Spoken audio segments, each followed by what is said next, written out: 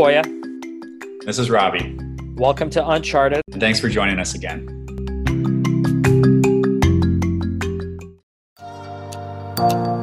All right, welcome back to another episode of the Uncharted podcast. We're really excited to have Amy DeRoss joining us today, the CEO of Vinetti. Amy, thank you so much for joining us. Oh, really excited to be here, Robbie. Thanks for having me. Yeah, awesome. No problem at all. And thank you to Shannon Goggin, a former guest on the podcast, for the introduction. Well, Amy, let's start with the beginning. Tell us about where you grew up. What was it like where you grew up? And maybe a little bit about like your family and your upbringing. Yeah, no, great. I come from a long line of people in government. So I'm one of those sort of rare breed Washingtonian natives. In Washington, D.C. was where I was born and raised, and inside the Beltway, very nerdy, very politically oriented, lots of social justice discourse at the dinner table. And I really didn't know any different, as that was my whole world growing up. We got very involved as a family in patient advocacy quite early. Spent a lot of time barnstorming Congress, testifying before Congress, marching, really, I'd say shaking the lapels of Congress men and women to encourage them to support additional NIH funding, basic translational research funding, more awareness and opportunity for informed consent, protected clinical trial participation. So I did a lot of work early on, really with a focus on patient advocacy. That's where I got my start.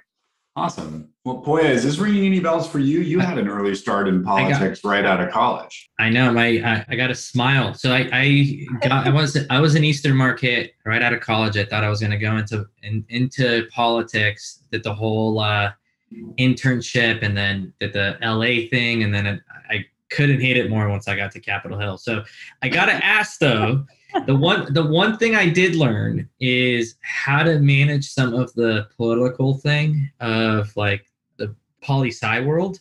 And anytime I have to use that in my day-to-day corporate world, like it actually, like there's some transferable skills.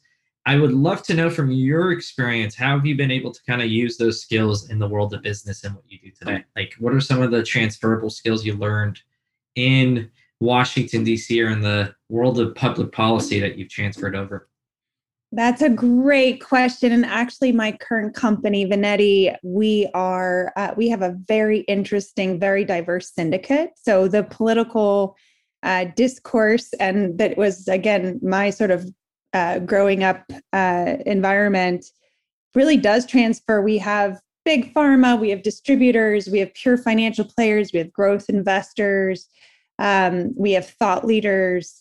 And so everybody comes with their own agenda. Sometimes there's overlap among agendas, but there's always a distinctive kind of unique quality to everybody's perspective and hopes for the company and hopes for cell and gene therapy where we play. So I do think there's a lot of, in terms of trying to promote wherever we can, a level of consent and alignment. Often we don't have full alignment. So how do you manage through that? That's, again, the only way that Washington works right now is incredibly fractured. There is no such thing as alignment. So I think there's a lot to understanding agendas and perspectives and really trying to build a point of view that finds as much alignment as possible. And that really is sort of at its core what politics is all about.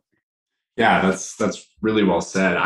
I want to fast forward, Amy, a little bit we're going to skip over a couple of the earlier stages in your career, all the way to when you're a managing director at GE Ventures, working on Sand Hill Road. And you spent some time, I think this is sort of an unconventional path of sort of working in the venture capital world and then becoming a founder. You often see sometimes those things work in reverse order. And I know you had operator experience before being on the investor side, but tell me a little bit, I'd love to maybe just learn, looking back on the 4 years of GE Ventures with the benefit of hindsight, what's maybe like one of the investments or even like maybe one of the categories that you were maybe proud to sort of be like an early participant in, or you stay kind of close to because of the early bet that you made when you were at GE? Yeah, well, that's such an easy answer, Robbie. Thank you for giving me that question. It's the company that I'm focused full time on today, Vinetti. So the reason I went, I had spent a lot of time crisscrossing Sand Hill Road on the sell side of building equity syndicates for companies before I joined the venture side of the house.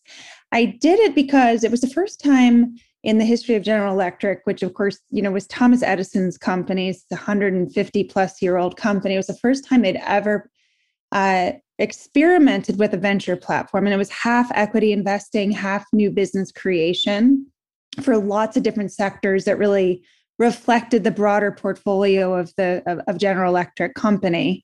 I was purely focused on healthcare. Obviously, my whole career has been about personalized precision medicine, and the opportunity was really to leverage a huge behemoth, a huge company's channel access and all sorts of resources and trading and all sorts of information. It was just it was the antithesis of a Silicon Valley garage. It was really remarkable, and the opportunity to define problem statements and then bring the full weight of a company like General Electric to help inform if in fact there were a solution, what that solution would really look like. And then really for me, my passion was it an independent company? So I think I went to GE always with the thought, hey, it'd be really fun to be an investor and see what it's like on the other side of the table with a remarkable group of colleagues. And what I quickly discovered is that I'm not a native investor. I really wanted to leave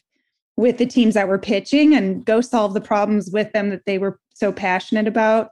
And so was fortunate to have enough flexibility in the venture platform as it was established. It was really also to promote independent company incubation. And so that problem statement around personalized medicine and cell and gene therapy, this next wave of CRISPR-enabled technologies, was so fascinating and really had been so long in coming in development, despite the fact that it appears like it might have like the mRNA vaccines happened overnight. It's decades in the making. So I was really fortunate to be in a sort of powerhouse environment like General Electric Ventures when those problem statements came up, and we determined there was an independent company to solve for one of them, which is where Vinetti comes in. And actually, Pooya, if you don't mind, I want one quick follow up to that, because I think like you talked about crisscrossing Sand Hill Road a lot, and I think that when people think about where the majority of capital that comes from Sand Hill Road goes, I don't necessarily know that their mind goes to like cell and gene therapy technology. Can you talk, Amy, can you talk a little bit about like living and operating in this world of like technology and SaaS and sort of like, taking anything physical and making it digital as like a business model? How, like, what is like the underlying community of sort of scientific technology and cell and gene therapy in the Bay Area like? Like, you're obviously very tapped into that community. Does that exist here in the Bay? Is it spread out globally? Like, where is the concentration of talent solving these problems? The heaviest concentration still is in the Bay Area. And it is this mashup. I mean, Andreessen Horowitz has been, I think, most vocal about with their biofund about the blending of enterprise, world-class, scalable, configurable platforms meets life science problems and bioprocess problems, and lots of other folks, not a number of them in our cap table. Canaan Partners is another, Section 32, Kasdan Capital. These folks are really changing the paradigm by blending a bunch of formerly disparate domain expertise sets, namely, how is software going to solve these incredibly complex life science problems? So I see it, and now you see Outposts. I say Outposts with a great degree and a great deal of affection and admiration, because it's hard to recreate those sort of centers of gravity once you have such a disproportionate representation in a place like the Bay Area. But in Europe, you're starting to see in the UK a really and really over the last 10 years, to be honest, an opportunity to leverage some deep expertise in the life sciences, but begin to also borrow and beg from other sectors so that we can leverage enterprise and cloud-based technology to really shorten and make more efficient some of the old school or more traditional models of solving problems. So I think there's a growing, I think there's been a lot of lip service around, hey, we really are a new hybrid. Our firm really does have an entirely new center of excellence around software, around life sciences, or even healthcare IT. Sort of what's the next wave of healthcare IT? But you're starting to see more real emphasis where there's a lot of blending going on in the firms themselves, and then the benefit of that blending is being externalized more and more, which I think is awesome, because we all, if I've learned anything about enterprise SaaS, and I know a lot about life sciences, it's a continuous investment, continuous evolution. We can always be learning more. We can always borrow from best practice or learnings. It's a never-ending cycle. So more brains, better. It's a marathon versus a sprint, and it sounds like it's a continuous sprint within a big marathon. We'll return after a quick advertisement. When hiring gets hard, you need Indeed, the job site that makes hiring incredibly simple. Just attract, interview, and hire. In fact, with Indeed, you can do all of your hiring in one place, even interviewing. If you're hiring, you need Indeed. Get started right now with a $75 sponsored job credit to upgrade your job post at Indeed.com/scale. That's Indeed.com/scale. Offer valid through September 30th. Terms and conditions apply.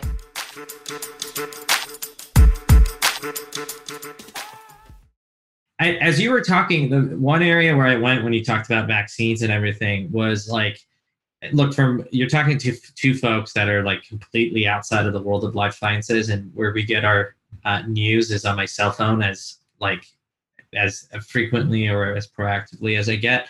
I would love an inside look to like how Vinetti fit into the crazy global supply chain and some of the issues, the good, the bad of like COVID vaccination distribution, which some of them are like coming back because of all the craziness. So give us like the inside look. I would just love to like get like how that experiences was, how you fit in, and what were some of the learnings? Like if somebody's going through a crazy time similar to that, like what feedback or suggestions do you have to that leader? And lots of different questions in there. And I know it's a great one. It's a really meaty one. Thank you for serving it up. I mean, it's like if you've ever been privy to backstage at a Broadway show or off-Broadway show, and you see, how much of the linings and of the sets and all the cranks and everything that goes on just to to put a production together. Anytime that's really what we saw in this COVID environment. Anytime you're put a bunch of rushing water through old pipes, you're going to start to see leaks. And so both on the testing distribution front and then on eventually the vaccine front, we're still in the mix here. We're by no means out of the woods here in the US even, but certainly in other parts of the world. We just weren't prepared, right? And so we had a lot of traditional kind of models that were titrated for a certain amount of scale that's just typical in growing economies or in mature economies. And then suddenly everything was there was a bit of a chasm, right? Everything was so urgent, and there wasn't enough of a feedback loop with regards to supply chain and distribution on what was working, what wasn't working. There was no kind of central source of truth, either in individual countries or regions, or certainly at a global vantage point, which would have been extremely useful, since we all know that there is no isolation to these pandemics. There may be some management that's localized, but overall, we're all exposed in a public health crisis of this magnitude. So, Vinetti was created to really address the highest complexity, highest value, most personalized therapies in the market. And that's if you're familiar with Jennifer Doudna, won the Nobel Prize for CRISPR technology, which is really gene editing technology that has iterated in excess of Moore's Law. It's unbelievable new paradigm, a whole new era of truly personalized medicine. The problem with this new era is that all the old solutions in terms of production and delivery were completely not appropriate or sophisticated enough to ensure a level of specificity and personalization, so that, Robbie, you're getting your therapy and I'm getting my therapy, and there's no mix and match of those therapies, because that would be probably a deadly event. So ensuring right patient gets right there, right personalized therapy at the right time is what Vinetti does day and night. When you switch to something like the COVID vaccine, which doesn't necessarily have to have a level of personalization so that there's a specific dose that is only appropriate for you and not appropriate for me, for example, there's still fundamentally what was exposed was a lack of transparency and a lack of data analytics for that feedback loop. Those two pieces, they go hand in hand, but at a broad scale for less complex, but still therapeutic processes, vaccines, interventions, devices.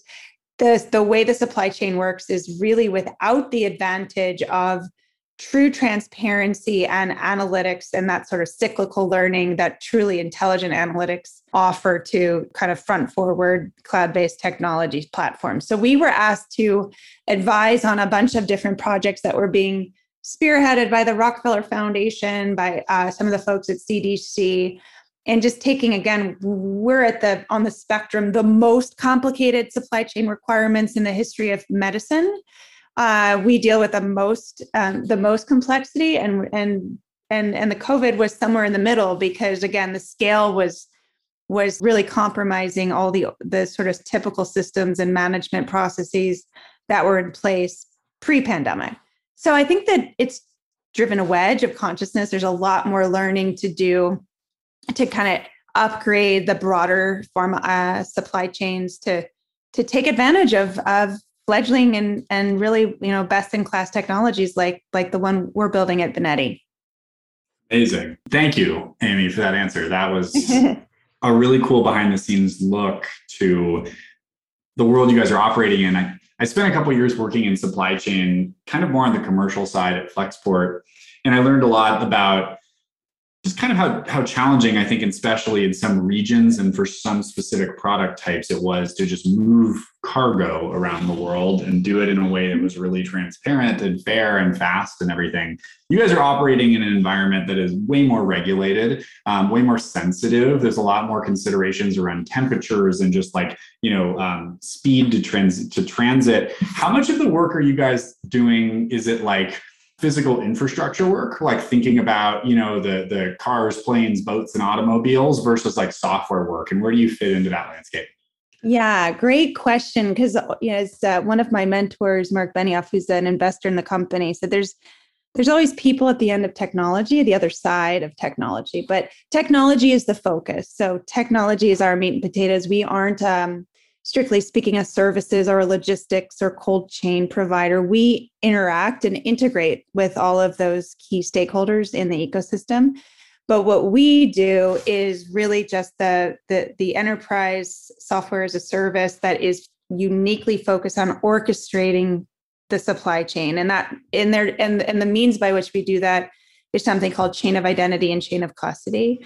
But that is it. We begin and end as a software as a service entity. That's all. We won't ever be sort of boots on the ground, or that's just not our expertise. And the more that we focus on this amazingly complex supply chain, the more there is to do. So we're continuously evolving. So even if we wanted to take on more in the services realm, we really just have so much to do, and we're excited about solving these problems every day. But you're right. It's part of if you think about Vinetti as smart plumbing, it's connecting all of these other services and the people on the other side of those services. We're still working hard to kind of build for purpose to meet the services where they are, always keep the patient at the center of the process. I think it's a continuous evolution. We still have lots more work to do, both in our company and our platform, and then also in partnership with the rest of the ecosystem. Awesome. Well, I've got one more question for you. And Amy, as I hear this, I think it's interesting as a listener, speaking from the perspective of somebody who doesn't work in life sciences today. Can you maybe talk about what it's like to work at Vinetti if you're not an expert life sciences person. And like, because I hear this, and I talk to a lot of people every day who are on this podcast, especially, that talk about making like a big jump or like a big bet in their career towards something that speaks to them a little bit more on a personal level. And you shared so many examples today, and I don't know if there's anything more personal than like personalized medicine and personalized solutions, right? And I guess my question is more like, any advice for folks who are listening to this and maybe work in more traditional B2B SaaS that would think about a transition? And is it as simple as applying, or are there like specific skills that people can develop to move more into the world of life sciences software? Yeah, I think so. Number one, and I have such a wonderful example in our CTO, Phil Calvin, who ran the platform at Salesforce for a decade, was a serial entrepreneur before that, before selling one of his last companies into Salesforce, and never played in healthcare before. And he realized this was exactly him. Like, he wanted to do something with a double bottom line with impact, where technology applied was really going to change lives. Not to say that CRM isn't awesome, but to do something that was really germane to human health. And what I've observed in him and others like him, others he's recruited in on the developer side and DevOps side, is first of all, it takes just curiosity, number one. So knowing, and a level of humility. So understanding that there's a lot more to know, that you're never going to, just like with continuous improvement and builds on a SaaS infrastructure, you're never finished, right? It's always a continuous service mentality. You're always going to continuously be learning about the life sciences. And frankly, even if you spent your whole life in the life sciences, that would be a true statement. The other thing I would say that's an advantage, and I've observed it firsthand last 5 years, is a company that operates like Vineti in a new segment in the life sciences. That's a huge advantage for somebody coming in with not a lot of baseline knowledge. And I say that because even folks who have been in immunology with PhDs are having to relearn some of the basic science as these gene editing techniques are becoming, frankly, more mainstream. So, there's a level of, if you're really interested in embracing a new sector, new way, a whole new, especially one that's highly regulated like healthcare, I think if you're fortunate enough to find something that's kind of truly cutting edge, or is really kind of a new way of doing something altogether, you're frankly kind of leveling the field a bit, because everybody is coming to the table. Even if they had, numerous other life science experiences, there's still a level of learning. And that's definitely true for all of us. I'm learning every day, and I've spent my whole life in the sector. And so I just get humbled every single day with more to learn. And so, and as long as that inspires you, whether you have a background in life sciences or not, as long as that inspires you and it energizes you, then I think it's a perfect place to go. Yeah. Amazing. Going along and being present and continuously learning. That's the main takeaways from this episode. Well, there's so much to talk about, but I think this has just been motivating for all of us to maybe take the jump and do whatever we always wanted to do. And kudos to you for paying it forward. The one question we absolutely love to ask everybody as we end the show is, if you could go back to any time in your life, this could be before you began Vineti, this could even be in DC as you're roaming the streets of Wisconsin Street or whatever street we're talking about in DC. Like, what's one advice you would give your younger self?